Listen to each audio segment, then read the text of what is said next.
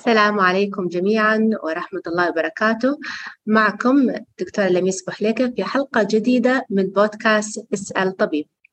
اليوم عندنا ضيفة مميزة لموضوع أيضا جدا مهم يخص الجميع، يخص الرياضيين وعامة المجتمع.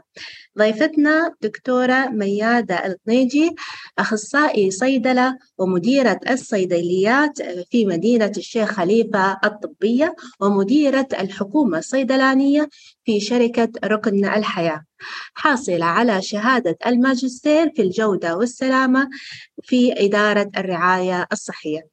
مرحبا بك دكتورة وحياك الله في بودكاست اسأل طبيب. الله يحييك دكتورة ميس وشكرا على هالاستضافة. سعيدين معك. واليوم احنا موضوعنا عن المكملات الغذائية، وحنتكلم هنا عن الحقائق والخرافات المتعلقة بها. دكتورة، بس بالبداية ما هو المقصود بالمكملات الغذائية؟ المكملات الغذائية مثل من مسماها مكمل، يعني هي شيء نضيفه لشيء موجود أو شيء نقص مثلا في الجسم فيكمل على هالشيء. وغالبا المكملات تندرج تحتها عدة عناصر وعدة أشياء عضوية وغير عضوية، منها الفيتامينات، المعادن، الأملاح، حتى الهرمونات تعتبر من المكملات الغذائية، الأعشاب بعد تعتبر من المكملات الغذائية، بعض أنواع الألياف بعد تعتبر من المكملات الغذائية. فهي مظلة كبيرة تشمل عدة أنواع من العناصر سواء الغذائية أو العناصر الغير عضوية. فهذا التعريف الشامل للمكملات الغذائية. شكرا لك دكتورة. زين، معنى ذلك أن في عدة استخدامات للمكملات الغذائية بشكل عام، هي شو فكرتها أو شو فوائد المكمل الغذائي؟ نحن يمكن الفترة اللي طافت لاحظنا إقبال كبير على المكملات الغذائية، لأن الناس يدارون على صحتهم، خاصة بعد الجائحة اللي مرينا فيها. يعني كل حد يخاف، يبغى يزيد مناعته ولا يبغى يزيد قوة جسمه، وفي منهم اللي هم يمارسون الرياضة فيقول أنا أبغى أوصل لنتائج أوكي في الرياضة، فيبدأ ياخذ المكملات الغذائية.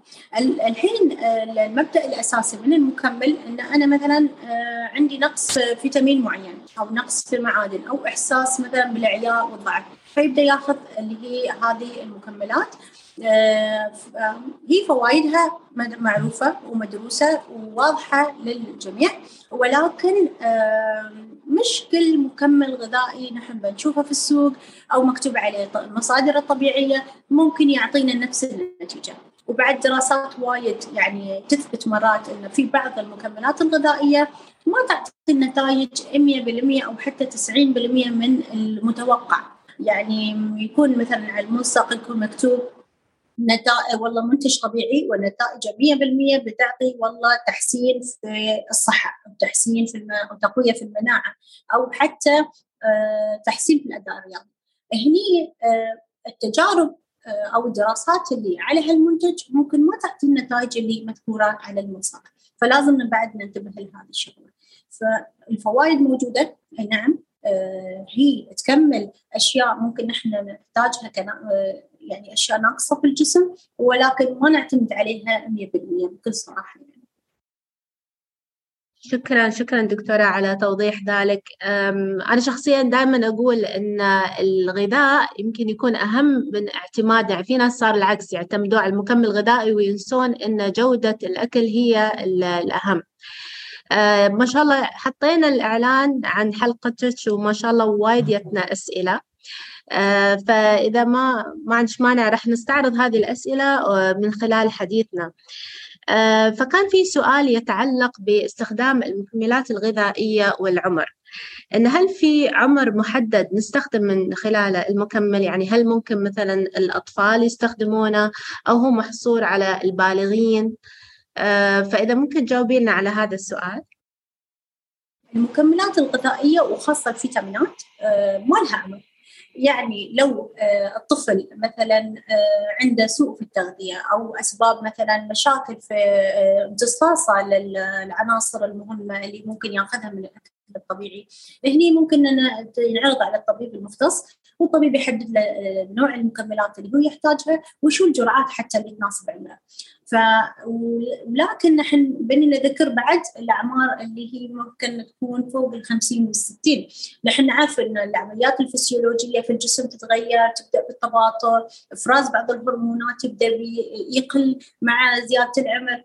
هني ممكن بعد كبار السن يحتاجون شيء مثل فيتامين د، فيتامين أو الكالسيوم، فيتامين سي. هاي الأمور تعزز عندهم المناعة، وفي نفس الوقت تخفف من نسبة الإصابة بهشاشة العظام أو الكسور اللي هم ممكن يكونون أكثر نسبة التعرض لها مع كبر السن. فينصح بشكل عام اللي هي الفيتامينات اللي تكون متعددة. أنا ليش دائما أشجع الفيتامينات المتعددة أكثر من الفيتامين يكون بروحه؟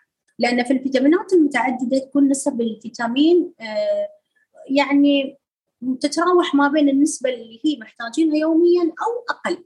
لكن لما يكون الفيتامين بروحه يكون بنسبة عالية، يمكن الجسم أول شيء يمكن ما يحتاجها، ثاني شيء يمكن ما يقدر حتى يتعاطى مع النسبة العالية هاي، وما يقدر يتخلص منها بطريقة تكون سليمة، ممكن تتجمع في الجسم بطريقة تضر الجسم أو تضر الشخص.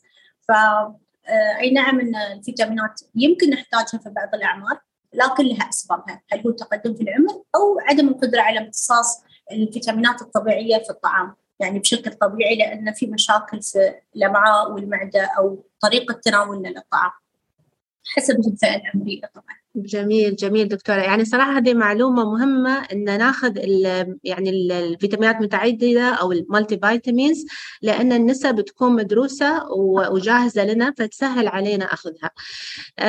دكتورة، كان في سؤال أيضا من إحدى المتابعات، وما شاء الله متابعينش من القطاع اللي يحبون الرياضة ما شاء الله، فكانت هي تقول إن هي رياضية وفوق 50 سنة، فهل هناك يعني مكملات غذائية يبالها تهتم فيها، خاصة إن هي تبي تحافظ على نشاطها الرياضي؟ أكيد اللي يقوم بالرياضة جسمه يكون محتاج شوي يعني تعزيز أكثر من الفرد العادي، بس في حالتها هي رياضية وفي نفس الوقت في عمر متقدم أفضل أن تركز على فيتامين د. طبعا بعد ما تسوي الفحوصات المخبرية مع الدكتور يحدد لها الجرعات، هل هي تحتاج يومي ولا أسبوعي حسب مخزون اللي موجود عندها. عندها بالكالسيوم بعد أساس تجنب اللي هي أي مشاكل ممكن تتعلق بالكسور أو هشاشة العظام بحكم العمر. الكولاجين بعد، لأن إحنا مع زيادة العمر يبدأ إنتاج الكولاجين يتناقص، فهني هي بتحتاج عشان يقوي لها اللي هي الأربطة والعضلات والمفاصل. فيتامينات مثل فيتامين سي يعزز شوي في المناعة. يعني هذه اللي ممكن الفيتامينات اللي ممكن هي تركز عليها بشكل كبير يعني. وطبعا مثل ما ذكرنا اللي هو الفيتامينات المتعددة، هذا شيء رئيسي وأساسي، بس تحسب حساب إنه يعني إذا بتاخذ فيتامينات متعددة وتاخذ معاها فيتامينات ثانية تشوف النسب، هل هي فعلا وصلت للموصى في الجرعة الموصى فيها يوميا، ولا هي قاعدة تاخذ أكثر من اللي هي تحتاجه. فموضوع التوازن مهم جدا في الحالة. جميل جميل دكتورة.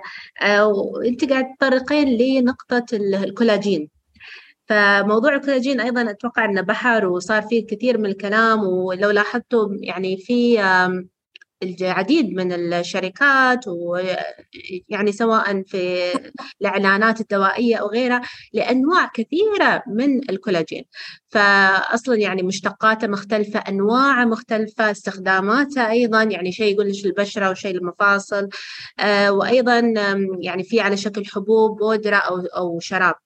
فإذا ممكن تعطينا دكتورة، يعني لو يعني أنا شخصيا يهمني هالموضوع، الكل يحب يحافظ على شبابه وبشرته، فشو سبب هذا الاختلاف، وشو النوع المناسب للسيدات اللي حابين يحافظون على بشرتهم والنضارة يعني بشكل عام؟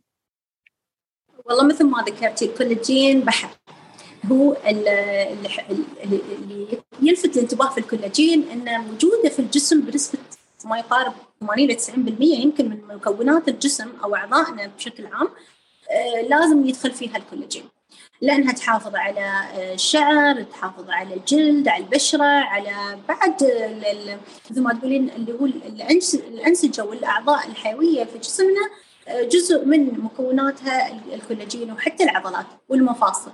فهني يجي دور الكولاجين انه يلعب دور رئيسي في نمو العضلات او نمو الغضاريف ويعطي دعم للمفاصل. اللي ابغى اقوله انه لما اي حد يبغى منتج يعزز عنده مثلا نسبه الكولاجين في الجسم، اول شيء يفضل انه يتاكد ان هذا المنتج موثوق من مصدر موثوق. هاي شغله واحده. الشغله الثانيه يتاكد انه من النوعيه، لان الكولاجين فيه يمكن 28 نوع، نحن ما بنتطرق لها، لكن في منها 4 أنواع مهمه. الانواع هذه تعتمد الكولاجين هذا وين الوحده البنائيه اللي بيشتغل عليها. هل هو بيشتغل على وحده بنائيه موجوده في العضلات والانسجه، او الانسجه مثلا اللي هي مثل الغضاريف والمفاصل، ولا وين المكان اللي بيروح له الكولاجين هذا. في الدراسات تقول ان والله الكولاجين مع الوقت ما يثبت اصلا فعاليته، ولكن في دراسات ثانيه تقول عشان انا اتاكد اني انا استفدت من الكولاجين لازم أكون كملت ما بين 28 أسبوع لسنة تقريبا عشان يبين تأثير الكولاجين في الجسم، لأنه مش بهذه البساطة. وهذا ينطبق على مكملات، بعض أنواع المكملات إن الناس تقول أنا باخذ اليوم يبين تأثيره اليوم، لا، أو باخذ بعد أسبوع أو 3 حتى أسابيع، وعلى بالهم إن المكمل ما أعطى نتيجة فيبدأ يودر المكمل. الموضوع إن أنت لازم تعرف، تكون مطلع وتعرف شو النتيجة متى بتظهر بعد فترة مدة زمنية معينة في لايف تايم، اللي هو فترة زمنية أو عمرية للمكمل، المفروض أنت تكون على دراية فيه. فواحد منهم اللي هو الكولاجين اللي تبدأ تأثاره في وقت يعني متأخر وايد، لكن أثبت أنه هو ممكن يدعم اللي هي الأنسجة الحيوية في الجسم، ممكن يدعم الشعر، يدعم المفاصل، وخاصة الرياضيين. يعني أنا مرة نزلت بوست بخصوص الكولاجين وكنت يعني أعزز فكرة أهمية الكولاجين بالنسبة للرياضيين. في شيء حابة أذكره، يمكن الكل بيستغرب إنه مصدر مهم من مصادر الكولاجين اللي هو مرق الدجاج أو مرق العظام، عظام الحيوانات. هذه نسبة عالية من الكولاجين، يعني مثل شفتي الشرب اللي يشربونه اخواننا المصريين، فهذه من المصادر المهمة للكولاجين. حتى اللحوم الحمراء والبروكلي، في بعض الخضروات والفواكه ممكن يكون لها يعني تعزز عنا لإنتاج الكولاجين في الجسم. فبشكل عام هذا ممكن احنا نكون يعني غطينا الموضوع الكولاجين بشكل مبسط، ولكن هو مثل ما قلتي دكتورة بحر، محتاج الواحد ينتبه لما ياخذ المنتج، وفي نفس الوقت يعرف المصادر الطبيعية يفضل يعني اللي هي متوفرة حواليه. جميل دكتورة. على طاري الشوربة، أعتقد تقصدين الكوارع، هم يسمونها أيوة. الكوارع المصريين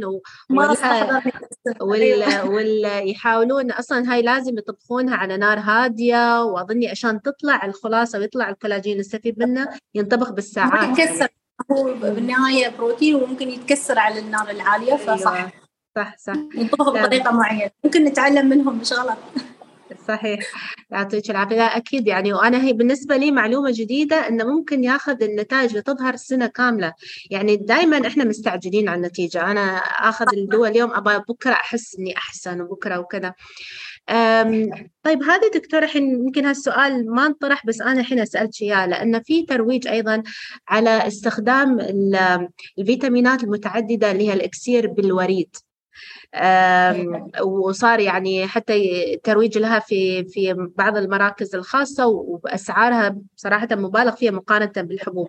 فهل هي فعلا فرق كبير بينها وبين يعني الحبوب اللي احنا ناخذها مثلا من الصيدلية؟ وصراحة يعني أشكرك على هالطرح، لأن هالموضوع بالذات أنا أحب أتكلم فيه، موضوع المصل أو اللي هو الفيتامينات اللي في الوريد، وهي تكون حتى مكس ما بين، يعني فيها خليط ما بين الفيتامينات ومعادن وأملاح والأمور هذه اللي ممكن الواحد يحتاجها. أول شيء خلينا نشوف، ما بناخذ الموضوع بطريقة سلبية، بس خلينا نشوف الواقع، يعني نتكلم بالوقائع. أول شيء لو جينا قارنا الحبوب بأي شيء يدخل في الوريد، طبعا الحبوب إذا دخلت في الجسم طريقة امتصاصها، وجودها في الأمعاء، ومرورها بالمجرى الدم يقلل من تواجدها. يعني أنا لو أخذت حبة فيها 100% من حاجتي، ممكن أنا أخذ منها 70%، لأن في أشياء ممكن تضيع في عملية الامتصاص. أي بالمقابل اللي هو الوريد يعطيني 100% أو 90% من الفائدة. هذا لو جينا للإيجابيات، لكن لو جينا للسلبيات، أنا لما أخذ حبة الدواء لا سمح الله لها تأثير جانبي، بيبين معاي، براجع الدكتور، ممكن يعطيني شيء يخلصني من الآثار الجانبية. لكن لما يكون شيء في الوريد دايركت على طول، هني المخاطر تكون يعني مرات لا يعني كبيرة، وفي نفس الوقت صعب إنك أنت تسترجع الشيء الضرر اللي ممكن يصير. فدائما الحذر من أي شيء يدخل في الوريد. هذه شغلة وايد مهمة، وفي وايد بعد دراسات أثبتت، وحتى منظمة الدواء والغذاء نبهت لموضوع أن أي شيء يدخل في الوريد ممكن يسبب انتفاخات في الأوردة، ممكن يدخل فقاعات الهواء. هذه فقاعات الهواء تعتبر شيء خطير في عالم الطب يعني، والكل يعرف هذا الشيء يعني، دخولها في الوريد. شيء ثاني اللي هو العدوى، ممكن تنتقل أي نوع من أنواع العدوى أو البكتيريا لعدم نظافة المكان.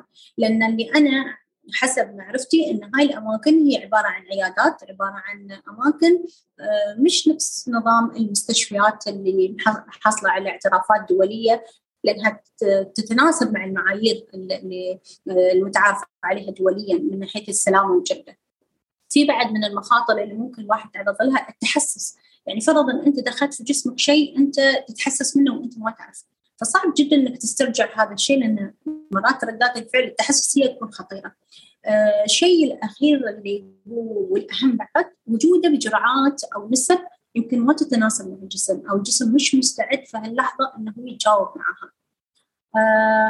أما الأهم من هذا بعد ماديا، يعني أنا الحين جسمي مش محتاج هالكميات من الفيتامين. أبسط شيء في الفيتامينات اللي تذوب في الماء على طول جسمي بيتخلص منها، ما راح يستفيد ولا راح يخزنها، فهي خسارة فلوس. الشيء الثاني الفيتامينات اللي تذوب في الدهن تتخزن في الأنسجة الدهنية، والأنسجة الدهنية موجودة في وايد أجزاء من الجسم، ممكن تكون توصل لمرحلة سمية تضر الجسم، فهذه بعد لازم نحن ناخذها بعين الاعتبار. هل هي مفيدة؟ ممكن. حلها مؤقت؟ هي حل مؤقت. حاب تجرب وتاخذها؟ اللي حابين يجربون ياخذون، أو سمعوا إن الناس استفادوا من هالشيء، توصياتي اختار المكان الصح، كون على دراية بالجرعات اللي تدخل في جسمك، مش أي شيء يقولوا لك إياه معناته هو صحيح. المكان اللي أنت رايح لنا هل هو يطابق المعايير السلامة والجودة؟ هل هو مكان نظيف؟ هل الدكتور مختص؟ هل الممرضات عارفين شو يسوون؟ لازم تحط في بالك هاي الاعتبارات كلها، لأنه في شيء داخل في الوريد، مش نفس حبة الدواء اللي ممكن تاخذها ويعني يكون أثرها بسيطة وممكن يعني نسترجعها. فهذا بالنسبة لموضوع اللي هو المصل اللي منتشر، صاير يعني ترند صراحة. أنا عارفة الشيء وايد أسئلة بعد عنه. أي صحيح. لا هذا أعتقد يعني نقطة مهمة، وشكرا دكتورة على الطرح، لأن أكيد هو الأهم هو سلامة الشخص. يعني إحنا بالنهاية الواحد يبي الفائدة بس أيضا يبي السلامة معاها. دكتورة أيضا ذكرتي عن الجودة، وجودة سواء المكان اللي إحنا بناخذ فيه علاجات بشكل عام، أو جودة المنتج اللي راح نستخدمه، سواء كنا راح ناخذه كحبوب أو شراب أو غيره. فكان في سؤال إن هل هو أصلاً في معايير موجودة عندنا في الدولة للمكملات الغذائية، وهل هي تخضع مثلاً رقابة، ومن هي الجهة المسؤولة عن الرقابة هذه؟ والله الحمد لله نحن الدولة عندنا منظومة، يعني هاي منظومة متكاملة، تبدأ من الجمارك، تبدأ من وزارة الصحة، من هيئة الصحة، حتى الصيادلة والدكاترة الموجودين في المستشفيات، هذول كلهم منظومة متكاملة ينتبهون لأي إشعارات تطلع من منظمة الصحة العالمية، أي إشعارات تطلع من الجهات المختصة، تنبه على أي منتجات ممكن تكون مغشوشة، أي منتجات تم فحصها واكتشاف مواد سلبية أو مواد محظورة فيها. فالحمد لله المنظومة موجودة. يمكن اللي شوي يعني أنا ممكن أنبه عليه موضوع الشراء عبر الإنترنت أو السوشيال ميديا، مواقع التواصل الاجتماعي، هني هذه مسؤولية الفرد. لازم هو يكون مسؤول عن أي منتج هو ممكن يطلبه، ويكون مثلا شيء فردي. فيعني ما بقول صعب علينا إلا أو على المنظومة أنها هي تكتشف هذا الدواء إذا كان مغشوش أو لا، ولكن يعني مش كل شيء نحن بيكون بمر علينا عشان احنا نقول هل هو سليم ولا مش سليم. فانتبهوا لهذه النقطة، لأن الحمد لله الدولة محطية أجهزة للرقابة، عندنا أحدث الوسائل اللي تكشف الأدوية المغشوشة، المكملات المغشوشة، أي تنبيهات وتحذيرات موجودة بشكل مستمر. عندنا قاعدة جميلة جدا عاد سواء في مواقع هيئة الصحة أو مواقع وزارة الصحة أو حتى اللي هي في منظمة الصحة العالمية، موجود معلومات عن الأدوية اللي تم سحبها من الأسواق أو المكملات اللي تم سحبها من الأسواق لأسباب متعددة. فالمنظومة موجودة، ولكن مسؤولية الفرد هني تبدأ إذا هو ياب الدواء معاه من دولة برا، لأنه مش كل الدول عندها هذا النوع من النظام، أو إنه شراء عبر التواصل الاجتماعي أو عبر الإنترنت. هني تبدأ المسؤولية الفردية، لازم الواحد يكون منتبه من هالناحية. تمام، شكرا دكتورة على التنبيه بهذه النقطة. أيضا يعني إحنا نسمع أخبار اللي يتداولون مواد يوصفونها أنها مكملات غذائية، لكن ما يكون يعني يكون مثل ما قلتي من شخص لشخص، لا هو مرخص لا هو محل مثلا معروف، ونكتشف أن المواد اللي فيه قد تكون مواد ضارة أو مواد ممنوعة. فأعتقد الرسالة الموجهة هنا للجمهور أنكم أنتم لا تأخذون أي منتج إلا من مكان مرخص يكون واضح فيه اللي هو المنتج ومحتوياته كاملة ومعروف. لا تخاطرون جاسفون بأشياء هي قد تكون تضركم وما مرخصة. تمام، صحيح. حتى دكتورة نقطة أنه يعني منظمة الصحة العالمية أصدرت منشور حددت فيه أكثر المنتجات والمكملات اللي تسبب دخول الناس للقسم الطوارئ، منها اللي هي فقدان الشهية، تعزيز الصحة أو تعزيز المناعة، وحتى اللي هي مكملات اللي تعزز اللي هي أو تدعي أنها تحسن الأداء الرياضي. هذه يعني اندرجت تحت تقريبا اللي هو 10 مسببات لدخول الناس للطوارئ أو لا سمح الله الموت المفاجئ. فلازم ينتبهون لهاي النقطة، وايد مهم يعني مثل ما ذكرتي إنه يتأكد إنه مصدر موثوق وعليه علامة الجودة. هذه أبسط الأشياء اللي ممكن الواحد يطلع عليها قبل لا يستخدم أي منتج. يعطيك العافية دكتورة. وهني أيضا يستحضرني أمر، يعني ما شاء الله خلال السنتين الأخيرات يعني يمكن بسبة الجائحة صار في اهتمام بالصحة، يعني اهتمام بالصحة واضح، وفي توجه وثقافة في الاهتمام بالرياضة بالنشاطات الرياضية. ولو لاحظتي أيضا المسابقات المجتمعية زادت والناس يعني بدأوا يشتركون، هذا شيء إيجابي ويعني بالعكس إحنا نشجعه. لكن بالمقابل صار في ناس لأن مثلا اللي راغب يفوز أو راغب إنه يتميز أو راغب إنه هو يكون يحصل على لقب الأول أو غيره، فللأسف البعض يلجؤون إلى استخدام يعني سواء منشطات أو ستيرويدات أو كورتيزون، اللي هي المواد اللي ممكن إنها تعطيهم دافع مؤقت لزيادة النشاط أو زيادة الكتلة العضلية، لكن لها أيضا أضرار. فممكن لو دكتورة بس تعطينا يعني نبذة عن هالموضوع وشو الواحد يباله ينتبه منه. أول شيء أي شيء يدخل فيه هرمون لازم الواحد يكون حذر في التعامل معه، لأن الهرمونات شيء حساس جدا، تتحكم بوايد أشياء يعني عمليات حيوية في الجسم. فأنا أي خلل ممكن أنا أسببه بإني أنا أخذ هرمونات خارجية، ممكن تكون مصادرها نباتية أو حيوانية، لكن الجسم ما يقدر يتعامل معها بنفس الطريقة اللي يتعامل فيه مع الهرمونات الطبيعية اللي هو قاعد يفرزها داخليا وقاعد يستفيد منها. فلازم ينتبهون لهذه النقطة. النقطة الثانية، إذا يعني أنا أرد وأعيد مرات في ناس يعني لو تنصحهم يصرون يأخذون الشيء، فأنت لما تأخذ الشيء أول شيء استشير طبيبك، لأن أنت لو كنت من الناس اللي عندها أمراض أوريدي مثل مرض السكر، الضغط، القلب أو شيء حتى في العائلة موجود، فلازم تستشير الطبيب على أساس تتأكد إن أنت ما راح يضرك لما تأخذ هالنوع من الهرمونات أو هالنوع من المكملات.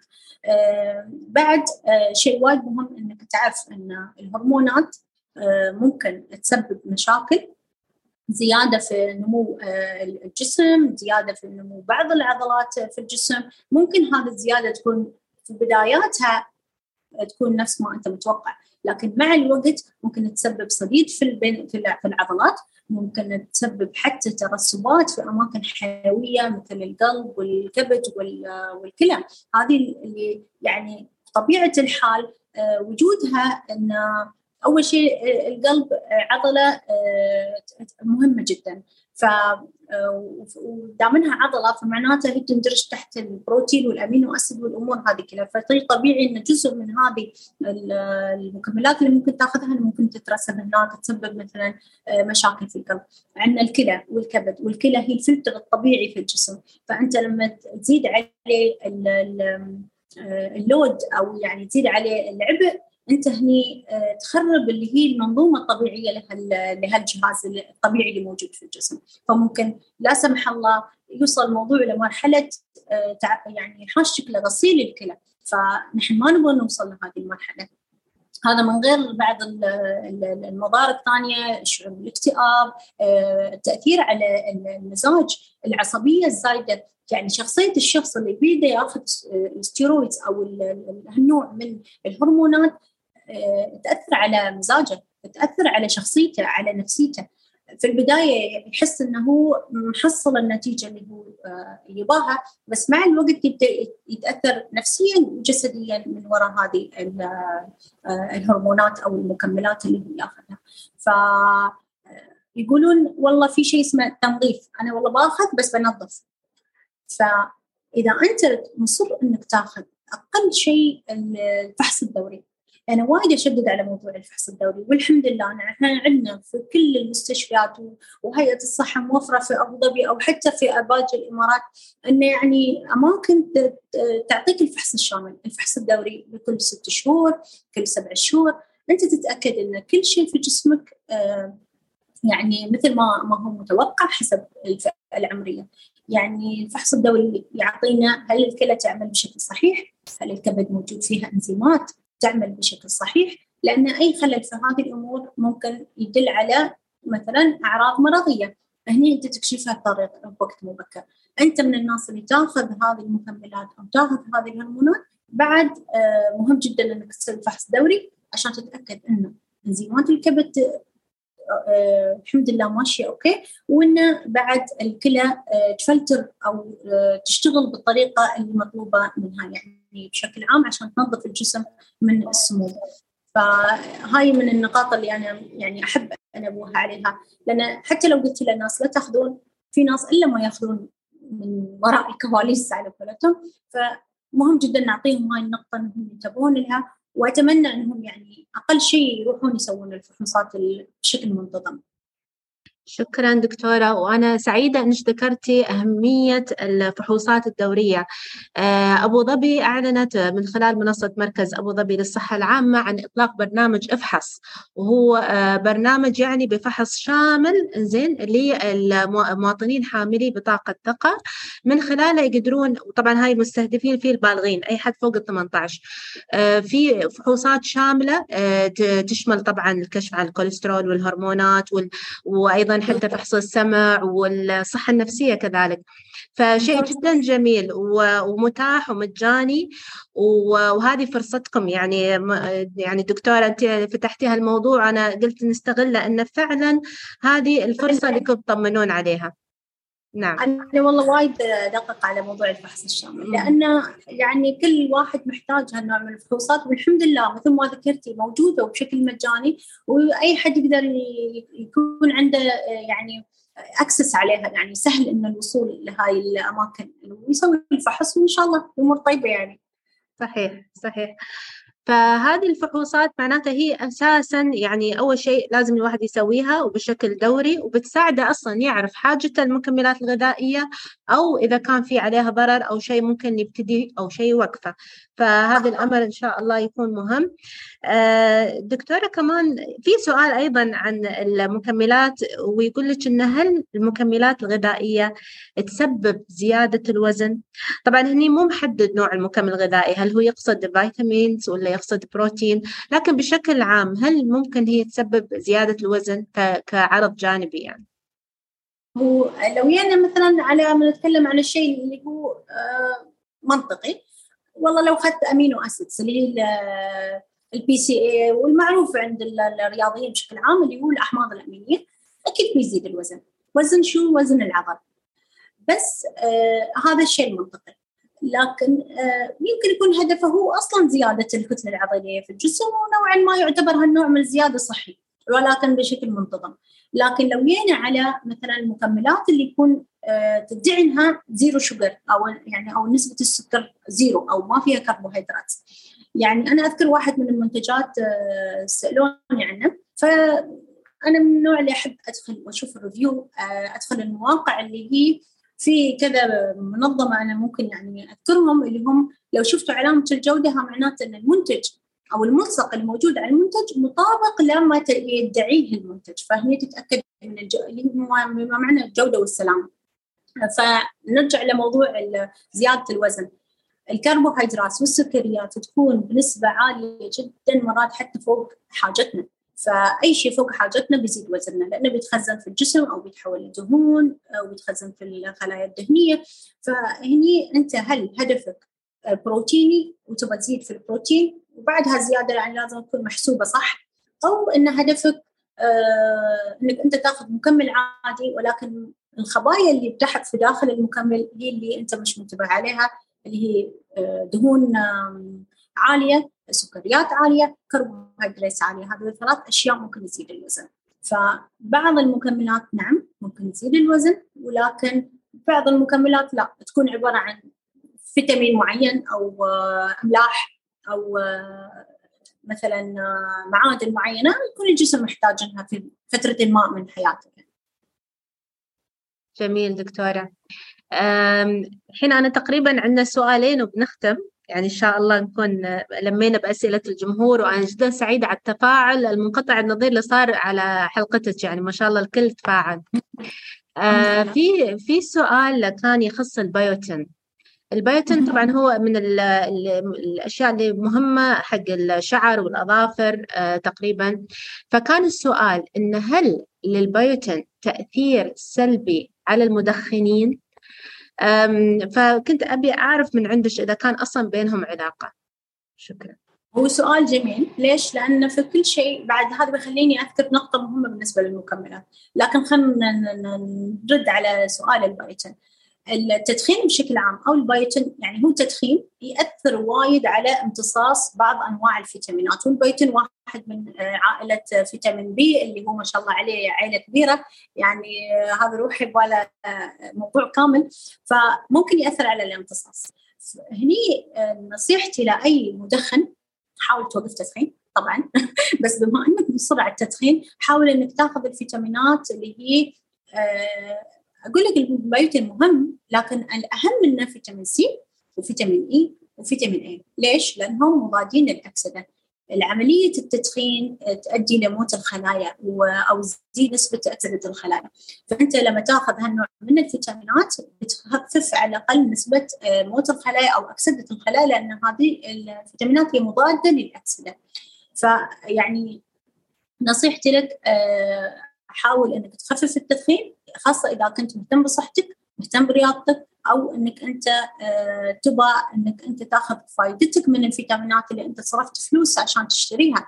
فاذا انت بتدخن وبعدين تاخذ فيتامينات ونسبه امتصاصها بيتاثر بسبب التدخين، فانت شوف شو الانسب، صحتك ولا التدخين.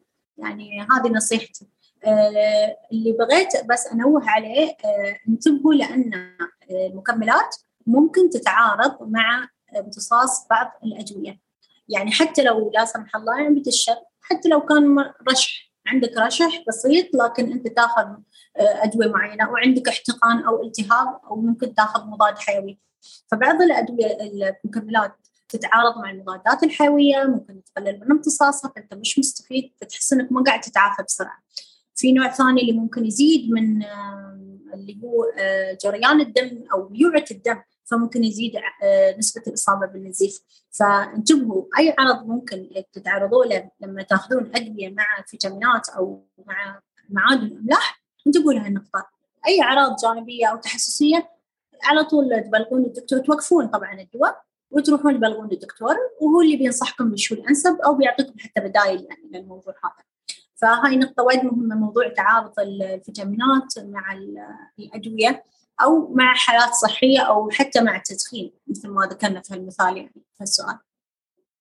جميل جدا دكتورة. وهذا اللي يفسر يعني مرات يجي سؤال، يعني لما يكون المريض رايح المستشفى العيادة أول سؤال يسألونه شو أدوية تاخذ، فهو دائما يقول مثلا إذا في مضاد حيوي ولا هب يقوله، لكن الفيتامينات معظم الناس ما تجيب طاريها لأنها تعتبر إنها شيء عادي. بينما الحين هالنقطة نبهتي إنه ضروري المريض لما يروح يراجع الدكتور يقول له ترى أنا آخذ المكمل الفلاني، الفيتامينات الفلانية، الهرمون الفلاني. هاي أمور ضروري لا تنسونها لأنها راح تأثر على علاجكم، فمهم أن الدكتور يكون عارف. السؤال الأخير تقريبا يمكن أعتقد تجاوبتيه في بداية الحلقة، هل الميلاتونين يصنف ضمن المكملات الغذائية؟ وأنا يمكن بزيد على هالسؤال استخدامات الميلاتونين عشان الناس تعرف شو هو. حلو. الميلاتونين هرمون، فهو أكيد بيندرج بعد مع المكملات الغذائية، ولكن يعني مثل ما قلنا المكمل شيء يكمل على شيء ناقص موجود يعني في الجسم أو حاجتنا له ضرورية في لحظة معينة. لكن الميلاتونين ينفرز متى؟ وقت النوم. ما ينفرز إلا يوم نحس إن الدنيا ظلام ونطفي الأنوار ونكون مستعدين للنوم، هني يبدأ الجسم يفرز الميلاتونين عشان يسهل عملية النوم. هل نحن محتاجين الميلاتونين؟ مش كل الناس، وهذا ينطبق على كل المكملات، يعني مش كل الناس محتاجين للمكملات ومش كل الناس محتاجين للميلاتونين. اللي يحتاج ميلاتونين مثلا الناس اللي عندهم جت لاك انه هو يعني يكون مسافر من دولة لدولة ويكون اختلاف في التوقيت، الناس اللي يشتغلون شفتات بعد مرات يحتاجون دعم الميلاتونين، الأطفال اللي عندهم مشاكل في النوم، اضطرابات في النوم، الناس اللي يعانون من الأرق والاكتئاب. يعني هذه هني يبدأ في هالحالة يبدأ الميلاتونين يعطي نتيجة إيجابية، وممكن في فترة زمنية بسيطة، لأن مع الاستمرار أو مع استمرار تناول الميلاتونين ممكن يسبب صداع، دوخة، نعاس. حتى مرات ينصح طبيب يقول له لا تسوق السيارة أو يعني مثلا لا تتحرك وايد بعد ما تاخذ الميلاتونين، خلاص تكون داخل في مرحلة استعداد للنوم. فالميلاتونين فوائد ويعتبر نوع ما مكمل، لكن لأسباب معينة، ويفضل ينأخذ فترة زمنية معينة لما تتحسن عملية النوم. وفي أشياء وايد ممكن تحسن عملية النوم بعيدا عن المكملات. فأنا أشوف أن هذه من فوائد الميلاتونين، ولكن الواحد ينتبه على أساس أنه ما يدخل في مرحلة أنه ممكن يجي صداع، نعاس، مرات يقولون بعد ممكن يوصل لمرحلة الاكتئاب إذا استمر يعني فترة طويلة. وآخر شيء حابة بعد أقول أن أنت لو حاب تاخذ أي مكمل يفضل تاخذه فترة زمنية معينة. أي أعراض تحسسية الجأ للدكتور، الجأ للصيدلاني. الحمد لله نحن موجودين في كل مكان، يعني صيادلة، أطباء يعني موجودين، حتى ما شاء الله أطباء على السوشيال ميديا مستعدين إنهم يجاوبون على أي سؤال وتستفيد منهم. عندنا جهات مختصة، عندنا مواقع للجهات هذه الحكومية المختصة، عندنا بعد يجاوبون، تقدر أنت تلجأ لهم في أي وقت.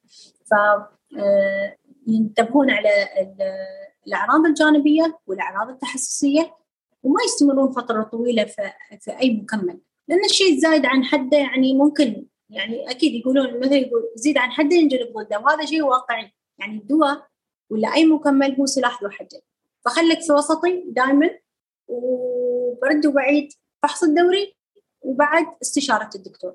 لازم الدكتور يعرف أو الصيدلاني أنت شو أنواع المكملات اللي تأخذها. فأتمنى يكون غطينا يعني كل الأسئلة يعني جتنا، وأشكرهم على تفاعلهم، يعني شيء جميل ومميز، وكل سؤال صراحة أهم من الثاني. أنت اللي شكرا دكتورة، وإحنا جدا سعيدين. يعني أول شيء جاوبتي على كل الأسئلة، وأنا شخصيا تعلمت واستفدت، وكذلك أنا متأكدة أن المستمعين أيضا استفادوا إن شاء الله. وكلمة أخيرة قبل ما نختم، يعني لو نقول رسالة توجهينها للجمهور المستمعين اللي يسمعون الحلقة اليوم.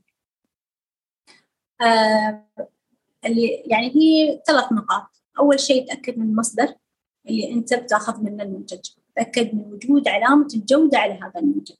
في وايد شركات تعتمد المنتجات اللي هي المكملات كل أنواعها، سواء فيتامينات ولا كانت حتى بروتينات، أي منتج لازم تقرأ عنه قبل لا تستخدمه. عدم الاستخدام العشوائي والمبالغة في الاستخدام بعد، لا تنتظر نتائج سحرية. دائما أي شيء يوعدك بنتائج سحرية لا تمشي وراه، اقرأ وتعلم وثقف نفسك، لأن هذا في النهاية جسمك اللي أنت قاعد تدخل فيه هاي الأمور. يعني أنت تبغى صحتك ما تبغى ضرر. النقطة الأخيرة اللي يعني بعد أنا وأنت ممكن نأكد عليها، الفحص الدوري. دائما خلكم على الفحص الدوري، طمنوا على نفسكم، تأكدوا أن أموركم طيبة، وأتمنى لكم كلكم الصحة والسلامة. اللي مصر ياخذ على الشيء ياخذه بعقلانية. يعني ممكن احنا ما نقدر نمنع كل الناس انهم ياخذون اشياء مش محتاجينها، ولكن نقدر نقول لهم خذوها بعقلانية. هذه نصيحتي الأخيرة، خذ الشيء بعقلانية. شكرا لك دكتورة، وجدا سعيدين واستمتعنا، ويعطيك ألف عافية على هذه النصيحة. وبذلك نختم حلقتنا اليوم من بودكاست اسأل طبيب.